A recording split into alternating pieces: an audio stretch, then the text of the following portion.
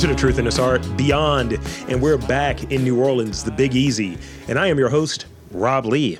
And I'm excited to be in conversation with my next guest, musicologist, music historian, writer, radio personality, DJ, music curator for the New Orleans Jazz Museum. Please welcome David Kunian.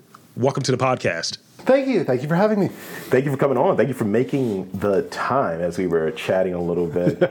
And long time coming, I got to admit, because we were in here when I came out here initially, and I was like, all right. I was like, we're going to have actual time to do this between getting shrimp and grits. That's what I come down here for.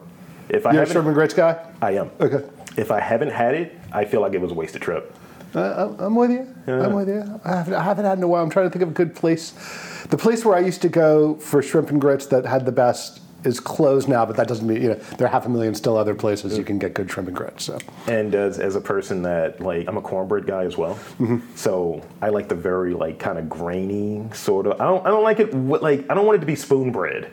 Right. So it's just look, let's just make it this. So it's something about that granularity that's there. Yeah. I'm a data guy, so I get down to the individual kernels of data or corn. Right. So before we get started into the more of this sort of hot food talk, even though we're in a jazz museum, I want to give you the space to introduce yourself. Tell us a little bit about your background and what was the music you were listening to growing up? I'm 54 years old, so I grew up, in the 70s and early, 70s and 80s. I grew up in Boston, Massachusetts, which continues to be a great radio town. Yeah. There has always been great radio there. So I listened to the radio when I was a kid, and listened to, the whatever bands were in Boston. What were the radio stations? WBCN, WCOZ, and the DJs there who were a hoot. I still, I still do. I'm a radio DJ, and I still, use some of their, sayings and stuff like that. So I grew up listening to kind of, Boston was a big disco town, so I'd listen to disco. I didn't really listen to jazz or blues back then as a kid, but stuff like the Saturday Night Fever soundtrack, the Grease soundtrack. Donna Summer was huge. She came from Roxbury in Boston, so they played her a lot. And then got into kind of classic rock like everybody else. And then I don't remember why I got into punk rock. About the same time I got into jazz in my early teens, I got into punk rock and hardcore because Boston's a big town for that too, which influences me to this day. That whole do-it-yourself aspect of everything, of watching, bands put on their own shows, do their own kind of music that wasn't commercial at all, and I kept. Listening to that all through, all through the 80s, when there was the great, very definitive divide of, here's the hair metal and here's all the, what became alternative and indie rock and underground music. And then in the 90s when that, suddenly became mainstream, which was, a beautiful thing. It really, for a while, I was like, oh yeah, we won. And then, we didn't. It's like, wait, all of these great bands are now selling and making money and people are hearing them and influencing the culture. That's kind of what I came up listening to. And I played piano for a while. So that also got me listening to, modern jazz and New York jazz and stuff like that. And then when I got to college, I started hearing New Orleans brass band music, the Rebirth Brass Band and the Dirty Dozen. Yeah. And that got me into New Orleans. And then I started coming down from Mardi Gras. And then when I was going to college at Columbia and got out of there and kind of went, what do I do now? Well, I'm a jazz DJ, I'm a poet, and I'm a history major, and I'm a good bartender. So why not go to New Orleans for a couple years? Go to New Orleans for a couple years, figure it out. My brother was going to Tulane, so I figured I'd come live here for a couple years. If it didn't work out, I'd move back to the East Coast and figure it out there. And I ended up hooking up with WWOZ and getting a show on there and learning how to do radio production. And then once I learned radio production, I started doing radio documentaries and funding them through local and state granting and humanities and arts organizations. Wow. And never did about 10 or 12 of those, all radio, and funded them through the Louisiana Endowment for the Humanities, the Louisiana Division of the Arts. Did a bunch of those. Then, of course, the recession, all of that fell apart, and I went back to school to get a degree in musicology. And right as about a year after I got out, the job of the curator, the music curator for the State Museum and curator of the Jazz Museum came up, and I applied and got it. And I've been here since 2016. January. Wow.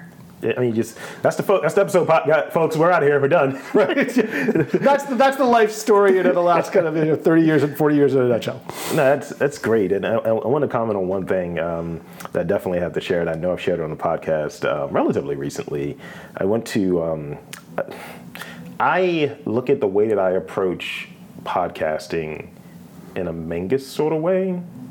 And so it might be like, I'll throw this brass at you kind of thing. And it was one of the things where I was at a record store in Hamden in Baltimore, and I was like, man, I want to get this record.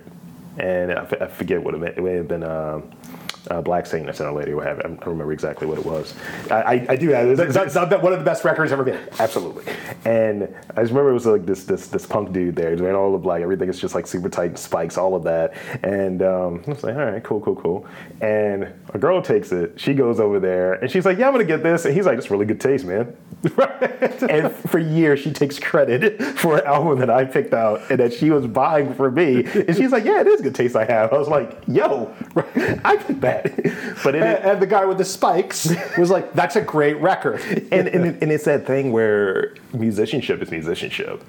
And people know good records. And I always found that it was something sort of interesting when you talk with someone who sort of has this punk background, this punk aesthetic, this lifestyle attached to it, and then they're into like jazz, which I think a lot of times it's like, oh, there's a suit on here. I think of like a certain era at a point, and then seeing something that looks kind of like the anti of it.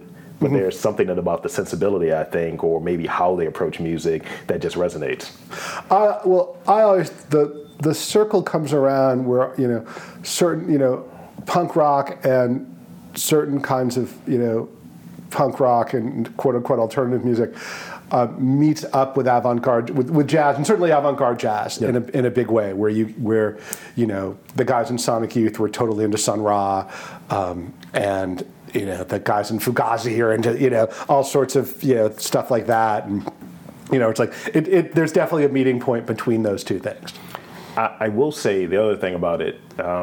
The only records, right, that I have in my home are actually, with the exception of like one Toro, maybe two Toro EY albums, the rest of them are jazz albums, right? Mm-hmm. And I'm very considerate of what I have in my space. You have a limited amount of space, so I can't have like 4,000 records in there. It's like, this has to be good for it to be in here.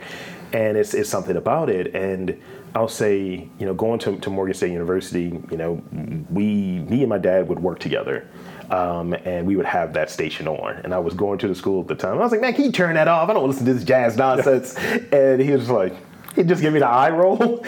And it was kind of like, oh, now as an adult recognizing like, oh no, jazz is fire. I have an 11 and a 13-year-old who are forced to listen to all of this stuff, and they slightly roll their eyes. They like some of the brass band stuff, and some it's kid oriented. But I know, and I'm like, I'm going to get them now, so that they will rebel like we all do, and listen to whatever they're going to listen to that I can't stand, and. Though I like a lot of their pop music, but they'll come back around when they're 25 and go, wait, that crazy John Coltrane stuff that Dad was listening to, that was all right. I like that stuff. Yeah. And I think because I'm very much a taste guy, I know what I like. I think what happened was, it's like, I didn't like smooth jazz. I think that's what it was. And when I started listening to like brass band, hard bop, things of that nature, it's like, oh no, this is for me. Right. This is the real deal. This is, again, smooth jazz is perfectly fine stuff. It's just titled wrong. And as we all know, it's like they call it because it's made by African Americans and it has saxophones and it's like, oh, it must be. It's like, no, call it instrumental pop or something, because that's what it is. It's good if you look at it from that perspective. If you don't, it's like this, But then again, as from someone who is trying to, sell jazz on a museum perspective, and the whole idea of calling it jazz is another argument we can have for days. But anything that brings people into jazz and they think of as jazz, even is fine by me. However you get into it and start liking it and start digging it and possibly going deeper into it, whatever your gateway is into it, is fine by me. Yeah, I think the way that I got pulled in was, it always is a pop culture thing. It's like, how does it get to me? And I look at it like, I'd rather have the Smoky Jazz Club late, like, all right, there's some ill repute things going on here. This is great. Versus, man, I'm going to have eggs and cantaloupe. There's the jazz brunch. I don't want that. That's just the vibe for me. And for all teens are rebellious. But one of the things that got me into it, of it being, and blues too, is that it is still, even though it's more mainstream, but it is rebellious music. It is outlaw music. And the folks who did it were not mainstream. They were not a part of the culture. And, they did what they wanted. They had their own ideas. And they did drugs. They stayed up all night. They had all sorts of, dramatic adventures and stuff. And that, when you're 15 years old, that is incredibly appealing. 100%. I want to be a part of that. I want to be at 2 a.m. with Charlie Parker and Miles Davis with a knife on me kind of thing, And that's at 15. Then you start realizing that, after a while you go, oh, that, that is an inherent part of it, but not the kind of part you necessarily get when you get older. You're like, I'm not so sure that Charlie Parker shooting up was such a great thing. No, because the story ends earlier. Yeah, because as I've started, now that I'm of this age, I've started noting when I have outlived certain. It's like, oh, I outlived Charlie Parker. Oh, I outlived John Coltrane. And that ain't good. It's good for me to be living, but it's not good that they're not here now. That almost reminds me of this, and I got some other questions, because now we're just kind of, but it reminds me of this joke that Hannibal Buress said, and he's one of the reasons I've actually came to New Orleans for the first time. We love Hannibal. Yeah. His take on New Orleans is so hilarious. And I remember he had mentioned something about, I look at, musicians, rappers specifically, of, where am I at in their age thing. And it's like, am I going to outlive, this person? He's like, I'm going to probably outlive Lil Wayne. He drinks syrup without any, medical conditions. And I was like, that's really funny. He's like, but I'm not going to outlive Will Smith. He's like, I hope I do, so I can see that fire Fresh Prince marathon. It makes me laugh. So talk about the musicology piece. What is a musicologist? How did you kind of get interest to pursue that as sort of it's a vocation. It's a pursuit. Talk about why did you pursue music as a profession, musicology? Talk about that a bit. Well, people always ask, what is musicology? And the way I kind of define it, for me, and technically, since I'm dealing with not classical music, it is technically ethnomusicology, but I call it musicology. Musicology is the study of everything in music except how to play the instrument. Yeah. So I got into it on a kind of a historical and sociological, anthropological basis, because I was doing these documentaries, and I would go out and research the history of James Booker and Earl King and Guitar Slim, and do like we're doing right now. I would find folks and I would interview them about these folks. And I found that in New Orleans especially, but the stories behind the music and how the music came to be created and the places where it was created and the people and stuff were endlessly fascinating, hilarious, and the people who made it, who have made this music in New Orleans, are the most incredible bunch of, and I think it's everywhere, but certainly more in New Orleans because it's New Orleans, the most incredible bunch of characters you've ever heard. Yeah. I mean, you got, folks like Earl King, James Booker, Ernie Cato, Dr. John. And that's just off the top of, and that's just the R&B guys off the top of my head. When you get to, some of the trad guys and you start figuring out, Louis Armstrong, is a hoot of a character. When you find out about Buddy Bolden and what we know about him kind of thing. Baby Dodds, all of these guys are just interesting folk and went about their lives in interesting ways and thought in interesting ways. So that's kind of how I got into it. And one thing you find out about researching music in New Orleans is that the further you get into it, the more connected it is, and the more interesting it is, and you find out about places and people that you never heard of, and the kind of the history, or kind of not written out of the history, but just didn't become a part of the history as we perceive it, and then you start finding out that a lot of the early. A lot of the stuff about early jazz and early R&B, no one's really people haven't done a whole lot of research on.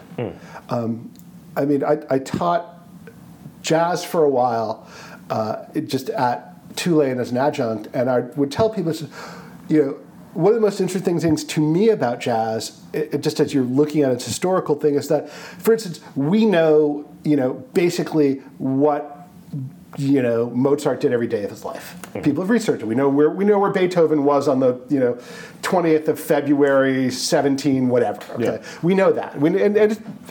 But the origins of jazz and a lot of the early stuff is incredibly mysterious. We don't know. Louis Armstrong. We don't know what day he was born. Wow. We think we do. Yeah. We have, he said he was born on July 4th, 1900. There is a baptismal certificate that, Tad Jones found that says, it's August 4th, 1901. We don't know. Right. It could be both. I take them both. Yeah. Pops is good enough. He can have two birthdays. Jelly Roll Morton. We don't have a birth certificate. Yeah. Buddy Bolden, the guy who most people think is the first guy to kind of synthesize all the elements in the late 1800s. We have no idea what he sounded like. Never recorded. Wow. We have people singing as solos. We have some descriptions of it, but we don't know. And yet, this is a music that is now worldwide and associated with America and African Americans and the whole thing that jazz is. But the origins are still incredibly murky, and will continue to be. Yeah. And so there's those elements of it, and there's always stuff that's, I'm always looking out for, figuring out who some of the early folks were and how much more we can know about them, kind of thing. So so that's endlessly fascinating about figuring out why to get into this. And the deeper you get, the more the more interesting it becomes. And yet, on the contemporary level, the music is still, and I'm talking about any kind of music made in New Orleans, but certainly the jazz, the R&B is the same way. But the people who are making it now, half of them, are like seventh generation musicians. Yeah. They're a guy like Big Sam. Big Sam's great-grandfather was Buddy Bolden. So, Wendell Brunius, his entire family, the Batiste, the Barberins, all of these guys, this lineage is passed down so that some of the Barberin guys are playing, their great-grandfathers, they're the guys who invented how to do it. Yeah. And all of these guys learned from the folks who invented actually how to make this music. And you can hear it. Yeah. There's something incredibly deep and inherently beautiful about that kind of passed down. You hear about the royalty thing where it's like you hear about the Marsalises, right? Yeah. It's just like, oh, that name just keeps coming up. Oh, that's the next generation. Yeah. Then that's the next oh, that's the cousin, that's the nephew, and so on. And then you start finding out, people intermarry, and suddenly it's like the family tree of New Orleans music in general is like, oh my goodness. Yeah. You look at Herlin Riley. His mom was Betty Ann, who was a gospel organist and also played a little bit of jazz. Her brothers were Melvin, David, and I'm blanking on a lot, and Walter. Yeah. All of whom played traditional jazz and traditional music in there. Their dad was Deacon Frank, who played drums a little bit in the church in the Ninth Ward, who was friends with Alvin Batiste and Kid Jordan, and hung out with Ornette Coleman when Ornette Coleman was here, kind of thing. Knew Ed Blackwell. I mean, I could go on and on. No, this is it's still here. And the other thing that's most important is that most other places jazz is a part of is in the culture and stuff, but here is an inherent part of the culture, and it is still a living, breathing music that matters to a lot of people here, and certainly even if you don't like jazz, and I've told this to people, people, you're like, when you hear Bourbon Street Parade, you're still going like this and moving the umbrella and, moving, okay? Yeah. You're still hearing, you're still liking it even if you don't, you're like, I don't like that stuff. Like, yeah, but you know what? When you're in the parade and it gets played, you're listening to it. You like it, it's an inherent part of the culture. You can't stop it. It can't be denied. Yeah, and even when you get to the more modern brass bands who are playing more kind of hip hop and great stuff like that, it's still totally informed by jazz and by the previous generations of the Dirty Dozen, the Soul Rebels, the Rebirth, the Onward, all the old brass bands. It all comes down through that, and they all know that. So, and that's one of the things I like to look at when I'm diving into something. Like you have these questions of how deep do you want to go, and when do you hit bedrock, when do you know to go further, and that's why I like to peel the onion back just enough to find all right, what's the reference? What is the influence, and kind of getting that sense, and it's concentrated. And if you listen to enough things, I remember I was doing my, I'll tell you about this later, but I was doing my dive into Treme, and I was like, oh, I've heard this rhythm before. I've heard this somewhere before. I was like, what is this? And I'm going down this rabbit hole, right? So describe, and you were definitely touching on it, at least the sensibilities that are attached. Describe your current work, music curator at the New Orleans Jazz Museum, and talk about the mission a little bit for those who are undipped. Being the curator here, there's basically two jobs. One is curating exhibits, putting together exhibits that showcase mainly jazz, but also the music of Louisiana. Yeah. And putting that out there in a way that is true to the history and yet relevant to people today, kind of thing. Which is not, it is a little difficult, but isn't that difficult. I can easily find connections, and most people can when they look to how, however old the music is, how it is relevant to us today, especially in New Orleans, where all of the kinds of music from Louisiana just about are still being played around here or in the somewhere along in the state. Yeah. So I'm always trying to come up with ideas for exhibits, and I do that with the exhibits curators and my supervisor Greg Lambusi is the director. He has all sorts of ideas, and it also depends on how we decide that as kind of what's in the collection, what's around, what is kind of timely.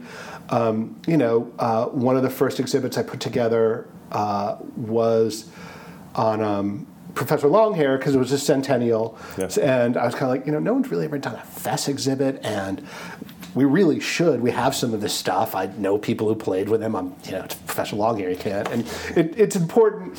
And I also feel that as I'm putting together exhibits, it is important to highlight folks who have not been highlighted, and to kind of make sure that, especially when it's black folks who have not necessarily been featured in kind of official cultural Louisiana, to make sure that they get their due and people start seeing the history of that kind of thing. And Professor Longhair was kind of like, it's the first time that an incredible but poor black pianist got an exhibit in the Jazz Museum.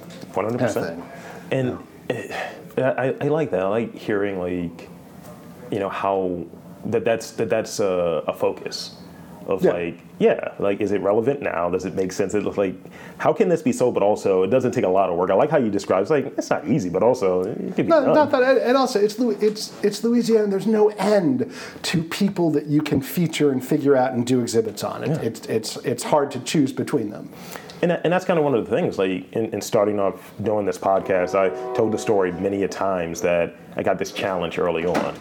Baltimore is a not a small town per se, right?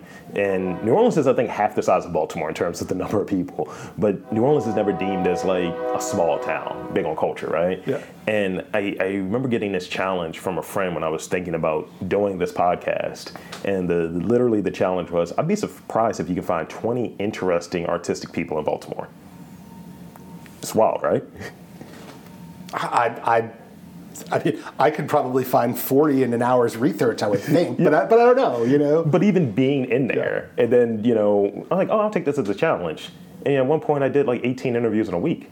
Mm-hmm. So it's just like, no, you just got to look. Yeah, look beyond. How are you defining who are the approved upon people that make up what is arts and culture, or to a more pointed point, what is jazz, or what is the music of a place, right? And it's just like, you can find it. You just got to know where to look. And you just got to know how to look. And what is your sort of rubric and your definition of sort of the curation that goes into it. So when I'm doing this and like putting together this month of interviews that has a focus on jazz music, I was like, I can't not go down to New Orleans. That was literally the thing. Like, what am I goofing? What am I doing? And folks will say, oh, well, you're doing so many interviews. Are you going to be more curated in it? I was like, well, there is curation. You just don't understand it. Right. Yeah. So let me just finish one thing. The other half of my job is taking care of the archive, which is in the wing over there. It is, give or take, 70,000 pieces, photographs, sheet music, instruments, records, 78s, assorted esoterica. And that is basically kind of, the music attic of Louisiana.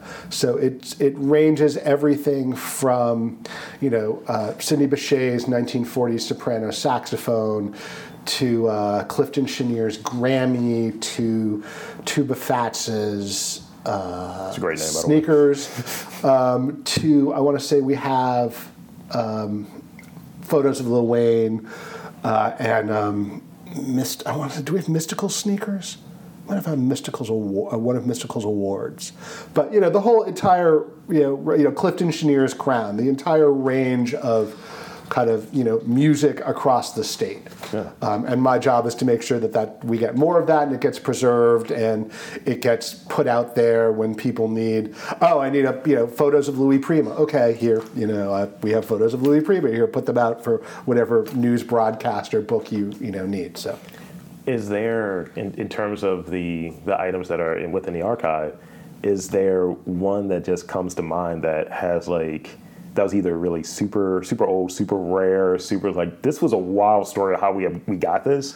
And I asked that because I did this screening of A Summer of Soul. Mm-hmm. And the whole story about how that happened this was just in a dusty attic for 50 years. And then someone said, oh yeah, we should restore this. And then the whole cutting process and bringing all of that together. So I'm always interested in like how something gets there. It's like, I'll give you two examples. That was the kind of attic story. First, we have Louis Armstrong's, the cornet that he learned to play on. Oh, wow. That he played in the Waifs home when he was there. Yeah. It was not his first cornet because he had one before he went in there, but it's the one that when he was there and he really figured out how to play, and this was like, wait, this is actually really something I want to do, and this can keep me from a life on the streets and all that. That even though he still had a slight life on the streets, and they had it in. Once Armstrong got out, they loaned it to him. So that he had something to play and said, whenever you have enough money to buy your own, please return this to us. So within about a year, he bought his own, he returned it to him. It was stayed as being like, the band cornet until Armstrong became famous and he came back and they kind of took it out of circulation. But every, once or twice a year, they'd bring it out to the band and say, see this? That guy who's singing Stardust and Blueberry Hill and all that, he played this right where you are. So you also can be like him. This is what he played. And then when the Waifs home closed, the band director kept it, and he ended up his widow ended up donating it to us, and when Armstrong came in '65, hung out at the Jazz Museum. Peter Davis, the guy who had it, brought it up and said, "Here, remember this?" And Armstrong listens and goes, "Oh yeah, I remember this." And he points to and you can see this downstairs. He points to there are notches in the mouthpiece. He said, "I put those there so it would make it easier to play the high notes or something." And we're like, "Oh my god!" Wow. So yeah, we still have that, and that I still can't, it's on display, it's on permanent display, but every so often I have to, clean it, pull it out and stuff, and every time I pick it up, my hands shake. Every time. I'm never, ever going to get used to the fact that, oh my God, that's where it all starts, right there.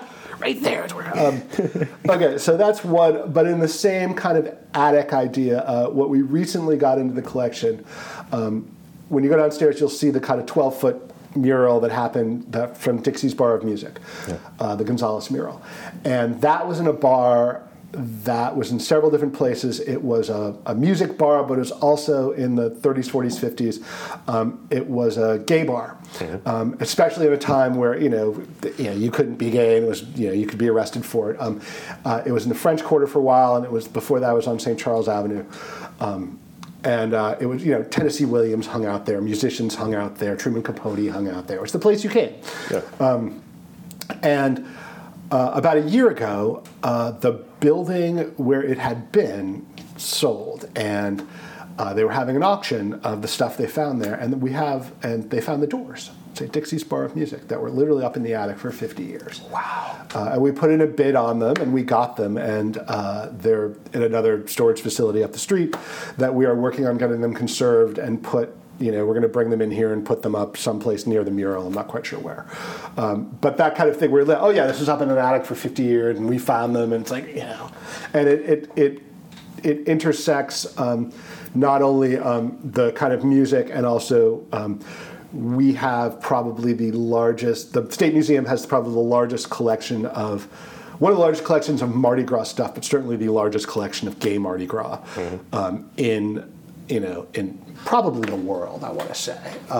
And it kind of it's the intersection of both those kind of things, because it was a huge, this was a place everyone hung out at Mardi Gras, and if you've been here for the gay Mardi Gras, so over the top, it's in the best of ways. And it kind of like, oh yeah, it was a music bar and it was a gay bar, and it also was a huge Mardi Gras celebration kind of thing. So it intersects all those three things. So yeah. That's wonderful. Thank you. So I have two real questions, and then we got the rapid fire questions. Even you get the rapid fire questions. Okay, I will take the rapid fire questions. So taking in account like this really like vast career as you've been breaking down, and I'm sitting here trying not to fanboy out, as I'm listening. What would you say, like a piece of advice you would share with someone who wants to go into, they want to do what you do, and there's multiple things that you're doing, from the music curation side, from being a historian, from being a DJ, all of these different things, and maybe a humble podcaster might be also very interested in this answer. Right. All right, do it. In the same way of like the do-it-yourself we were talking about earlier, punk rock and jazz, figure out a way to do it and do it. It's the possibilities now versus there were lots of possibilities when I was coming up doing it, but the possibilities now with the internet and technology and stuff, vastly more. You just have to do it. You have to find what you're passionate about and follow it. And on the whole, you have to love it, because you're not going to make a goddamn dime at it. That's a great answer. If you can figure out ways to possibly slightly monetize it, it is possible. But don't anticipate being able to, make money at it. But certainly try to. There are ways, just because it took me a long time and, to figure out a way to like actually get paid for it. You're going to be doing it a long time without getting paid. But the rewards to your soul and your well-being and the spirit, people don't think about this necessarily when they're doing their passions or their jobs, you still need money to eat and pay your rent, and it's harder and harder every day. But you also need to do it helps in your world and your mental health and your general well-being to be doing something you're passionate about and fulfills your spirit. that is worth something. To be able to go home, to wherever you're living, happy, even though you're 3 steps above broke, it certainly is worth something. And as much as going to wherever your large house and whatever job you are making gazillions of dollars at, yet you get there and you're like, what am I doing? You hear so many stories of people who are making in that position. You're like, my soul was not fulfilled. And then you're unhappy. And if you're unhappy and your soul is not fulfilled, your life will be shortened.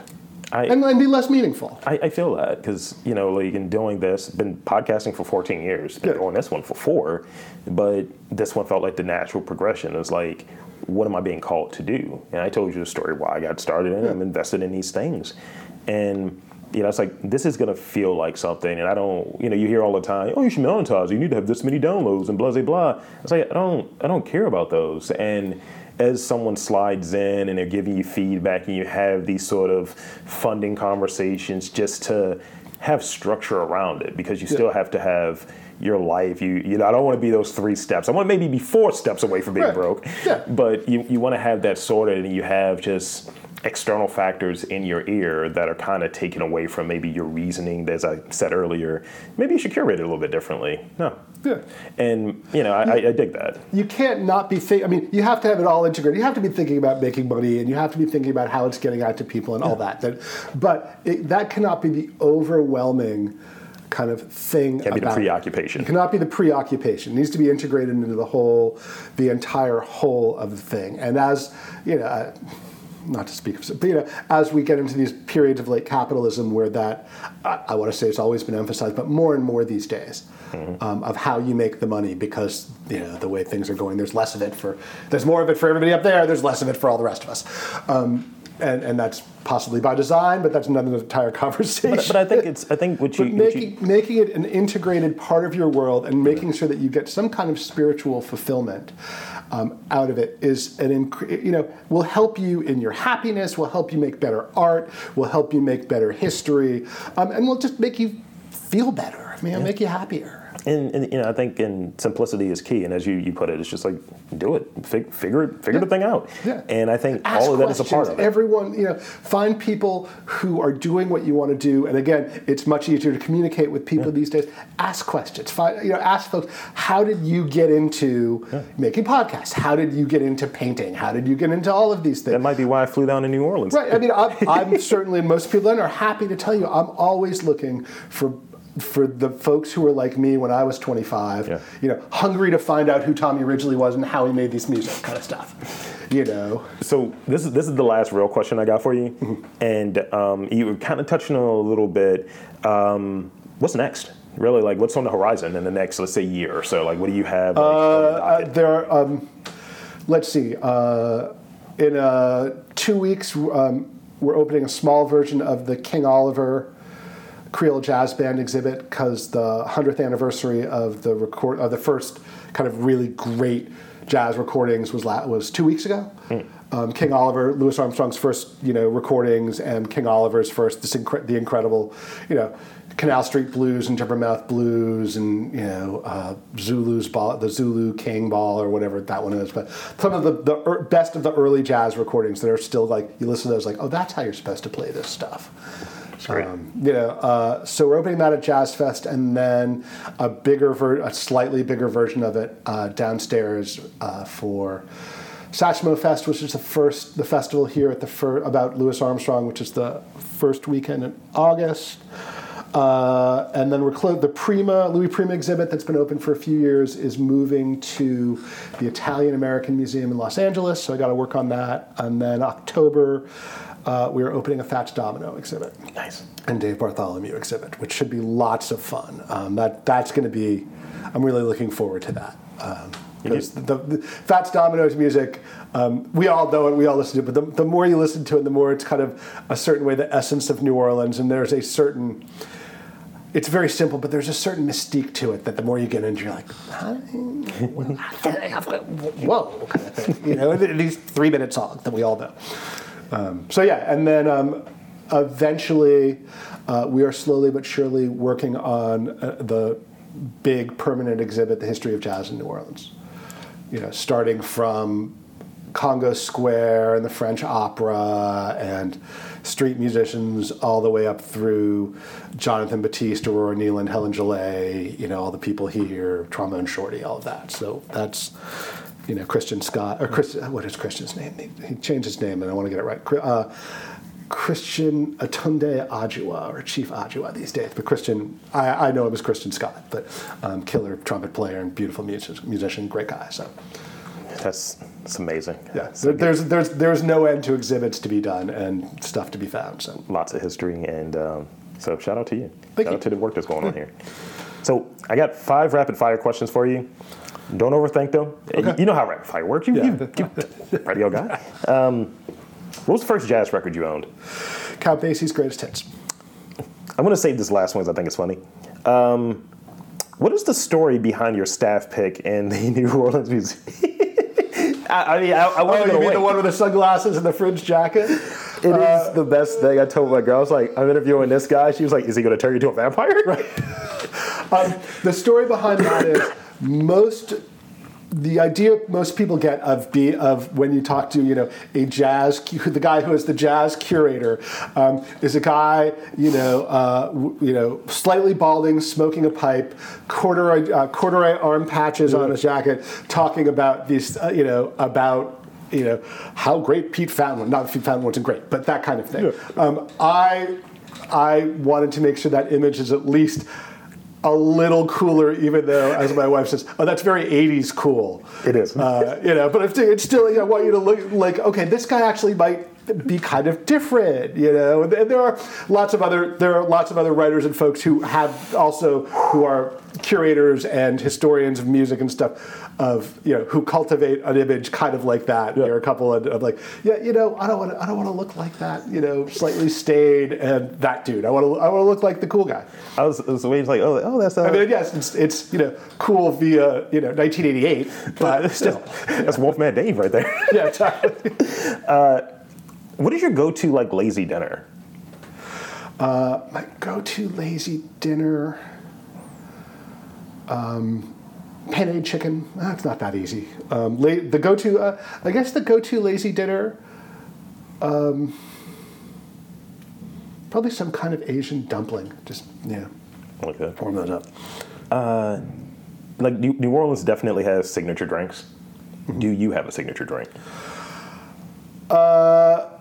When I'm getting fancy, it's a Sazerac or Chartreuse. My man. I actually am a part of an entire cult of Chartreuse. A whole bunch of my friends and I, we've been drinking this stuff forever. When I'm not being fancy, it's generally, these days it's if it's daytime, it's flavored vodka and soda. If it's nighttime, it's Jack Daniels and soda, and then there's beer. I dig it. No. The last one I got for you, because you can either take it as your favorite or is it too often used. But what is that term for you within the jazz lexicon, culturally speaking? Because cats has been thrown around a lot. Mm-hmm. What is the word for you? I've heard this a lot, or this is my favorite term within the whole sort of jazz lexicon. The term that I cannot stand to encompass anything jazz or certainly anything New Orleans is the G word. Anytime you call something a gumbo. Oh no! It is the most overused. And don't get me wrong. Yeah. It's correct. It is correct, and it works because the entire idea of creolization and that the gumbo is you take lots of different ingredients and it becomes something in and of itself. Yeah. Which is what New Orleans and Louisiana is in general. That there's Sicilian influence, there's African American influence, there's Irish influence, there's all sorts of stuff, and you put it all together, it becomes the culture of Louisiana or New Orleans. But anytime, it is such an overused cliche to say, oh, it's just like a gumbo. I think I've said that one time, maybe 15 years ago, when it came to a corporate meeting, and I immediately wanted to burn my hands. Right. And also, isn't gumbo okra? Isn't that the word, or have you? I think the original gumbo, I want to say it's African, and it does mean okra or stew. Yeah. I'm not, it definitely, I think if you go to Senegal or West Africa and you say gumbo, they'll know it's the same kind of thing, maybe a little more tomatoey, but. It seems like it's a shortcut. It's just a shortcut term. Right. But it is a shortcut, easy term, but it does make sense because of lots of cliches. There is certainly a grain of somewhat truth, even, old truth to it that reading years ago as, gumbo, it becomes something in and of itself with all the different ingredients, as Kalama Yasalam, a great sociologist and historian and writer down here once said, he was remarking on the fact that he was watching the St. Joseph's Day parade. Yeah. Not the Mardi Gras Indians, but the St. Joseph, the more formal one that was happening on St. Patrick's Day. Yeah. And he was remarking on the fact that everyone was second lining. He said, only in New Orleans are people doing an African-American dance at an Italian-American parade on an Irish-American holiday. And and no one's remarking upon it. It's just what we do, kind of thing. That's really great. That's amazing. So that's pretty much it for the podcast. Okay. We got everything. But I want to at least open it up in the last moments here to give you the space. And again, thank you for coming on. But give you the space to share anything that you have, social media, website, here, what have you. The floor is yours. I guess that, please visit the New Orleans Jazz Museum website, nolajazzmuseum.org. If you're in town, please come and visit. We've got 3 floors of exhibits and performances 3 or 4 times a week. It's on the corner of Esplanade and Decatur, literally on the corner of the French Quarter in the largest and probably most solid building in town. The building was, before it was the Jazz Museum, was a mint, a fort, a jail. So even though it is one of our challenges in getting people in to come in is that it's a very imposing building. So we ask you to come in. I mean, it's bricks. It's huge. It's 3 stories. The walls are 6 feet thick, kind of thing. It was a mint. It was a jail. You don't want people to get in. It's one of our challenges, getting people in. But come by. Actually, recently now that we now have a tornado season in New Orleans, there was a tornado warning when I was here.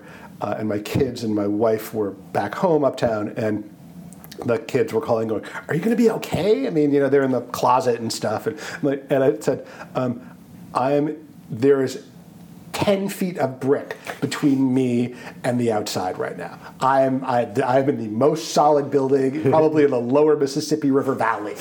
Okay, now, I mean, if it's, yes, anything can happen, but now I will be okay. So I'd say, please come by. In terms of me personally, my documentaries are up on the on a YouTube channel my brother put together for me. So if you ever want to check them out, David Kunian on YouTube. There's probably 10 or 12 of them, all radio. So you got to listen. There's nothing. We're old school. Use your ears. And I guess the last thing is I'm going to be. I cannot believe this, celebrating 30 years. Of doing a radio show on WWOZ, which is or WWOZ.org, the community radio station for New Orleans. Currently, my show is 10 to midnight on Tuesday nights. They call it the Kitchen Sink, which basically means the title of the series, each one is the Kitchen Sink. I call them on the Freaknologist Lunatique Show, and it's I get to play basically whatever I want. So a lot of times, sometimes it's like tonight it will be pretty heavy avant-garde jazz. Other times it will be blues or birthdays or whatever's new or whatever's local kind of stuff. So that's 10 p.m. to midnight Central Time. I'm trying to think of anything else. No, that's all I can think of right now. Come by the Jazz Museum. There's all it is your mama's jazz, but it also ain't your mama's jazz. And there you have it, folks. I want to again thank David Kunian for coming on to the podcast. And I'm Rob Lee, saying that there's art, culture, and a bit of jazz in and around your neck of the woods. You just got to look for it.